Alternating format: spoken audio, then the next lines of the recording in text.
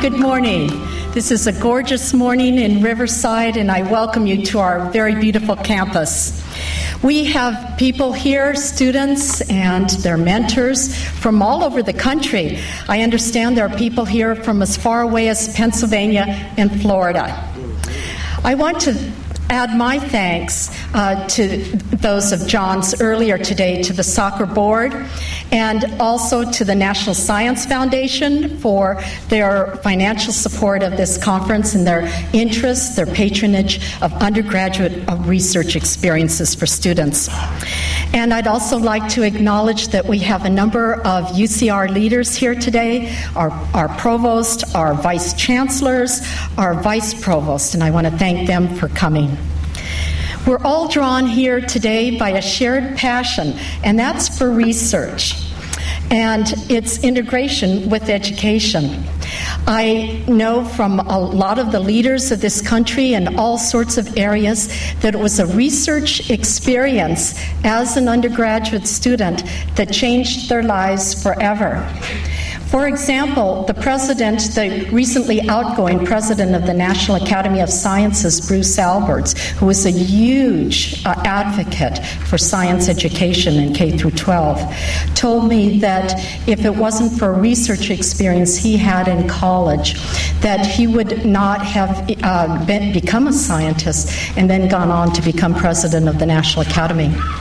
And the person who is now head of Sloan Kettering Foundation in New York City, and previously the head of the whole National Institutes of Health and a Nobel Prize winner, Harold Varmus, had exactly the same thing to say about his undergraduate experience. He, like me, was an English major.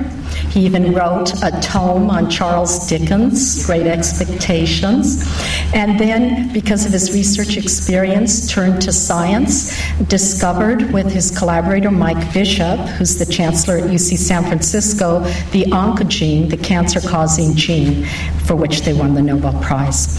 So, this is the trajectory that all of you are on, of doing great, having great experiences, and having these influence your future directions, which could be in any discipline, from the humanities, the performance arts, to science and engineering. Well, this conference is called The Promise of the Future, and it is indeed about your own futures and that of the world around you. If graduate school is part of your future, and I really hope it is, I hope that you will consider UC Riverside. Our moniker is a global research university with a heart, something that I hope that you find true in your experience here today. That is a blatant pitch for UCR, but perhaps the best advertisement for our campus is embodied in our keynote speaker, Dr. Tina Nova. I call her our supernova. Dr. Nova received her PhD in biochemistry here at UCR. Later, she was part of a research team that developed a prostate-specific antigen test. She's been a pioneer among women in biotechnology, founding no fewer than 4 successful biotech startup companies. Her current company, Genoptix, is developing a personalized approach to testing the therapeutic value of various drugs for use with cancer patients. Recognized as an entrepreneur and a scientist, Dr. Nova is also active in policy issues. This year, she was appointed to the Independent Citizens Oversight Committee that will oversee $3 billion in funding for stem cell research in California. But Dr. Nova is also someone who gives back. She credits much of her success to a UCR professor who served as her mentor. As someone who waited to go to graduate school, Dr. Nova decided to help others do what she did by establishing a scholarship in her mentor's name aimed at returning students. For that, and for her wonderful example of combining business smarts with a passion for science and a commitment to helping others, we thank Dr. Tina Nova. And now you know why I call her our supernova. So please, Tina, the podium is yours. Thank you. It's a real honor to be here today. I want to start by thanking the Chancellor for the invitation, Dr. Lewis, Dean Engel, for inviting me and the whole organizing committee to speak here today. I'm very proud to be a graduate of UCR, and to return here today as an alum is a great thrill. And I really enjoyed my time here as a graduate student. UCR is a place where you can come and truly be mentored, interact with your professors, learn a tremendous amount, and it really prepares you to go out in the world. I was very scared when I went to do my postdoc after being here, going to a lab with people from Yale and Harvard and Princeton back east at NYU. And when I got there, I found out I was one of the only few that actually had a mentor that I saw every day. That says a lot about UC Riverside. If you look back at the path that I took to get where I am today, you would not have guessed that I would become a CEO, a scientist, or have started 4 companies. I know my parents, at 16 years old, were hoping I would just stay out of jail. I want to share with you the significance of what it means for you to be here today and what it could mean to your future. My undergraduate research project was the beginning, and that paved the way for the rest of my life. I used to think that you had to come from a very sophisticated background to become something big. Your parents had to be educated. You had to come from a fabulous high school that taught you calculus your sophomore year to truly end up being successful, and how wrong I was. I was raised in a small town in Central California called Delano. It's a farming community about 30 miles north of Bakersfield. I thought Bakersfield was the biggest town in the United States. It's a great place to be from, but my favorite time in Delano was looking at it from my rearview mirror as I headed out to UC Irvine in my yellow Camaro, filled with my jeans and stereo speakers that took up the entire back seat.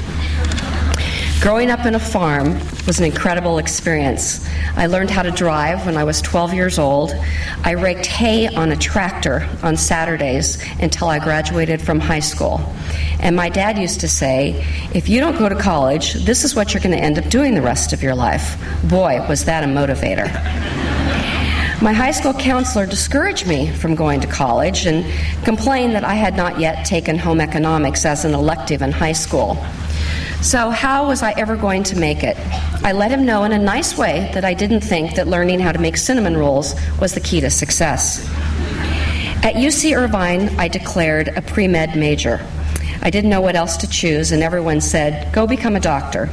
I was good at math, and my father once again said he wouldn't pay for college if I didn't have a serious major. So in his opinion, the fine arts were out. But it was a good thing. I don't have any talent anyway. I liked the sciences more and more, and I went through them. And in the beginning, I was behind the other students because of my high school background. And once that was over, I did fine. So I was on track to become an MD doctor. But to be honest with you, I really wasn't sure why at that time. I really didn't like hospitals. I wasn't crazy about being around sick people, and I didn't like the decision process when it came to patients. Not a great sign for someone who was headed to medical school. That school year, I took a job in a lab washing dishes for extra money. And as I was doing the dishes, there was a graduate student scientist sitting next to me. And I watched him day after day, watched what he was doing, and I thought it was very exciting. The washroom was right next to him, and I would sit there. He would sit there all day and pipette. And I thought, boy, does that look exciting compared to doing dishes. I told him I really wanted to learn that, and he said, well, I hate doing this, and if you really want to do this, you just have to be really precise. I'll teach you how to pipette. And so he did. And I loved being precise. That was something I loved. And very quickly, I was hooked, and that was a turning point for me, and they hired someone else to do the dishes. From there, I did an undergraduate lab project that I presented, and that allowed me to graduate with honors in research. But here I was, a pre-med. So I took a non-paying job at a free clinic in Laguna Beach, and that's where I got a taste of what medicine was like.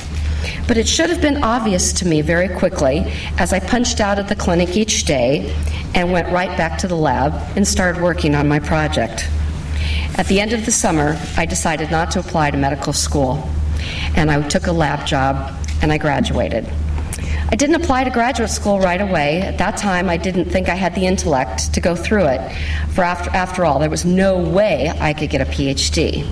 I thought PhDs were all incredibly brilliant, and there was no way I could take that on. So I took a job here at UCR as a lab technician. I'm glad I took that time off because it really showed me what I wanted to do with my career. And I decided at the end of those 2 years, I really wanted to be a scientist and applied to graduate school here 2 years later. Never underestimate the power of experience, and never underestimate the value of a great mentor. I worked for Dr. Jolinda Traw, a professor here, and she taught me what it's like to be a scientist. She taught me how to fight all the obstacles. She was one of the first women scientists hired at UC Riverside, and what it is that you do. She supported me entering graduate school and supported me all the way through my PhD, and is still my mentor today. Some people in my life, like my high school counselor, I'm very happy I didn't listen to, while others made it possible for me to follow my dreams, like Dr. Traw. So it's very important to build very special relationships along the way that help you get where you want to go. But it's also important not to let anyone or anything get in the way of what you want to do. I believe that drive and desire and determination are the most important attributes to becoming successful. Yes, you have to have some intelligence, but you guys have already passed that test by being where you are today. So don't let anything stop you. Success is really a strange thing, and it's hard to define. Most people who are successful don't feel successful. I've asked many successful people that question before, and they say, no, I really don't feel successful yet. Success never comes as a straight path. Part of this is because what you consider success today will change dramatically over time. When I was in high school, success meant going to college. As a freshman at UCI, success to me was just getting through general chemistry and moving on to organic. When I joined my first company, success looked like being promoted from a research scientist to a manager. It never occurred to me that one day I would become a CEO. I thought that was too far out of my reach and that could never happen. When my children were born, my definition of success changed once again. It became very simplistic. Get them to school, get me to work. Today, your goal may be just to graduate from college.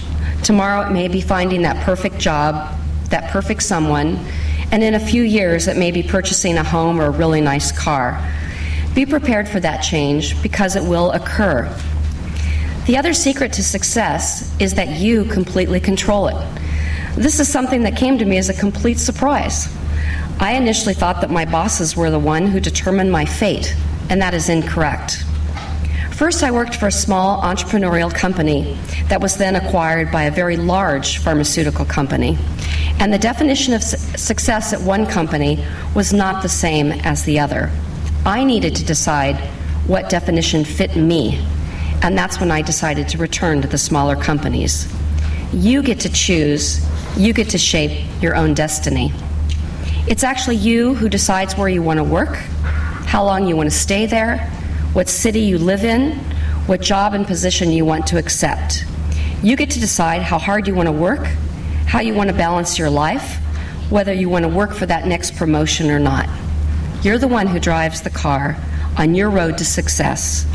Your professors do not live and breathe your career. They can't read your mind, and nor can they see what it is that you want to do. It isn't their responsibility. You are in charge. You are responsible for pointing out that you've done a terrific job and deserve that promotion. If you stop at those obstacles that are thrown at you, success most likely will not come your way. Smile, have a good sense of humor, and go around those obstacles, and keep moving. Be proud of what you've done today by coming here. It's a gigantic step. And if you love what you're doing and you feel that today, You may have already found your passion. That's what happened to me, and that's terrific. And if you haven't, keep looking, testing, evaluating, doing, because being passionate about what you do every day in your life is the key to happiness. And that is what true success is. Confucius advised others, find a job you love, and you'll never have to work a day in your life. Congratulations for what you've done. It's not small, it's big. I hope this really gives you the inspiration to go on and do what you want to do. I hope that any obstacles that have come in your way, you put aside. I hope you forget that background that made you think, I can't do it. Because I'm here today to tell you, you can do whatever it is you want to do. Congratulations. Thank you for the invitation here. I'm truly honored to be part of today.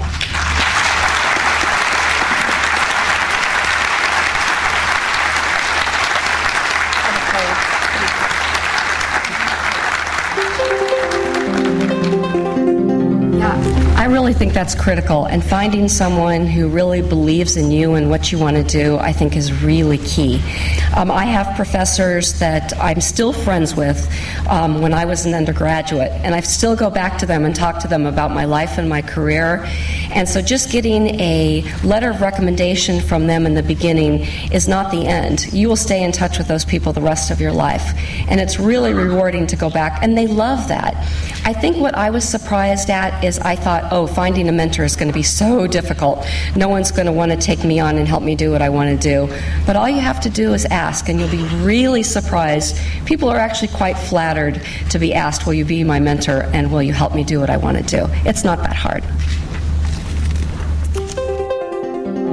I think if I had it to do all over, I probably would have taken more business when I was an undergraduate or graduate student. And at that time, I just didn't have a vision of being in business at all. So really what I did is I learned it later in life. And once I realized I was on the business track, I went back and took some courses at UCSD and USD and learned a little bit about business. But one thing I can tell you, it's much easier to learn business than it is to learn science, the other way around. So it's actually, after you've gone through a PhD, you look at a balance sheet and say, oh, heck, I can do this. It's not that hard. It's not a put down to the business majors. It's just different. And so I did go back and take some courses. But I think right now that there is a lot of emphasis on taking business courses and taking other types of courses early in your career. When I went to school, it wasn't that way. It was stay much more focused just in the area that you think you're going to do. But I would advise being much broader about it. That's a great question. What I found out about myself is that I am a person that likes the start from scratch. And a lot of people don't like that. I like a technology and an idea, and then going and finding the building, laying out the space, picking the tile out for the lab, getting the lease for the equipment, hiring the first people, talking to the business lawyers about how to set up the company, talking to the lawyers about how to do a rental agreement for the building. And none of these things are things I learned along the way. They're just things, from school. They're things I learned by starting these companies and going out and just doing it. And believe me, there was a few times that people said to me, have you done a business, have you done a building lease before? I'm like, oh, yeah, sure. Oh, yeah, no kidding. I didn't have a clue. So, and when you're trying to do a bunch of different things like that, there's no way you're going to know them all. But if you're the type of person that enjoys learning many different things, you will. And what happened at my companies is I've stayed at most of them for about 8 years, 7 to 8 years. And that's really the time where you get to do all that startup stuff. You make very quick decisions. If you don't make quick decisions, these small companies do not survive. We make decisions in the hallway. We don't have, 4 committees put together to make a decision. And once it starts looking like that, that's when it's time for me to go, because I don't fit in that environment. I don't want to be in that environment. So I create the company I no longer fit in. I create the company I no longer want to be at, and I go to the next one. So I've done that 4 times, and that's really been the reason why I've changed. And that's a very, very good question. Took that talent to the next one, got a little bit smarter, took that to the next one. It kind of went from there. It has. There's no question that there have been times where it has been difficult. I'm really glad I got a PhD, I have to tell you, because having the top education degree that you can have in the field that you're in puts you in a different position. I think it would have been more difficult for me as a female if I didn't have the advanced degree and understand the business side as well. So I'm glad I maxed out on education. That really helped. That I have some hilarious stories I could tell you that would just, you kind of need a glass of wine, but to tell them, which I'd be glad to pour one out for you, but I didn't bring it. There was a time when I had an investor coming in, and I was standing at the reception desk, and he came in. He was an older gentleman from Cleveland, had been an investor for years and years. And he walked in, and he put his hand on my back, and he kind of slid his hand down my back a little bit, and he said, "Could you tell Dr. Nova, honey, that I'm here?" And I'm standing there going, "Now what do I do?" And I said, "How do you like your coffee?" He said, "Black." I said, "Great." So I went in the lunchroom, got his coffee, I came back, I gave him his coffee, and I kind of just slid my business card across the table to him, at which point he turned completely white. And it wasn't the best meeting I've ever had. And no, he didn't invest either. But there were times that that's happened. You know, at my age now, I wish someone would put their hand there, but, you know. But that changes over the years, too. You turn 52 and you wish somebody would come on to you. But at that age and at that time, that was hard. And, you know, I've always laughed about it, because if I didn't, I wouldn't be where I am. I just said, oh, well. I think it's changed a lot. There's no question. Is it still there? Yeah, sure. But, you know, I think that women that make a big deal out of it, I really think that's a mistake. And, you know, as long as you've been treated, I'm not saying except being treated badly or wrongly or illegally. That's not what I'm talking about. But not making a big deal and just joking back and giving it back, you know, and making nothing out of it, I really think is some advice. You know, it's unfortunate that I still don't see women in the higher management levels. And I think that it's still sometimes because they have made that decision, not necessarily anyone else. They get to a certain point in their career, they may be a manager or director, they have a husband and a few kids, and they feel very happy with the combination, back to my balance comment, that they choose for themselves. And they look at me and the hours I work and the nuttiness that I run around, which is just me, and sometimes they don't see that that would be what they would want for their lives. And where we really are seeing a lack of women, and is a problem, is at the board of director level. Women not getting asked to go on boards of companies. And that is going to make a huge difference when that starts turning around. And that really hasn't happened yet, because there's still a lot of the old buddy system that exists. I've been on the board with this guy, so I'm just going to ask them again. I'm comfortable with them. It works. I don't have to worry about someone I don't know. Once we can start doing things like that, that will make an incredible difference. And it's going to happen. Slower than I have liked, I'll have to say.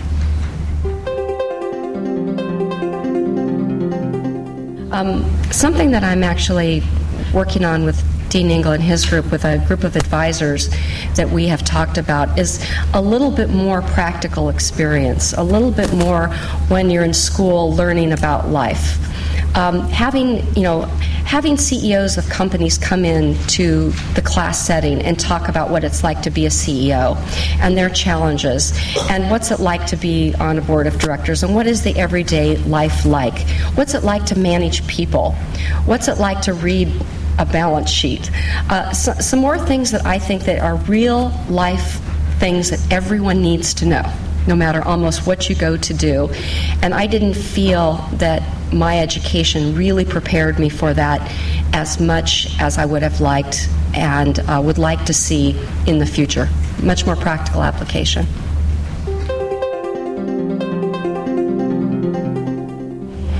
I think it depends where you are.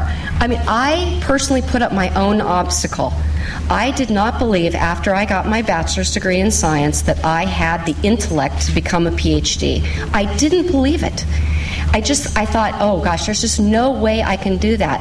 And so by working in that environment and working with PhDs and saying, hey, I can do that, it's not that bad. And kind of getting over that fear that I personally had of doing that and saying, I can do this. At the end of the 2 years, I was so ready for graduate school that when I got in, I was the first person in my class to finish. And the reason I was is because I was so set when I started graduate school, there was really no question about what I wanted to do. But if you already see what you want to do and you're sure about it, heck, go get it done and go to grad school. That would be my advice.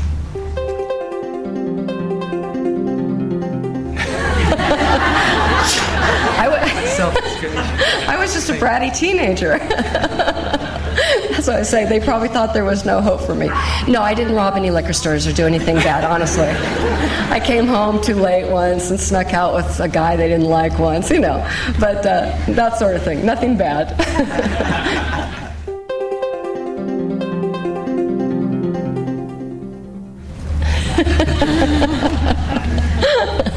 I got even with him. He died. No.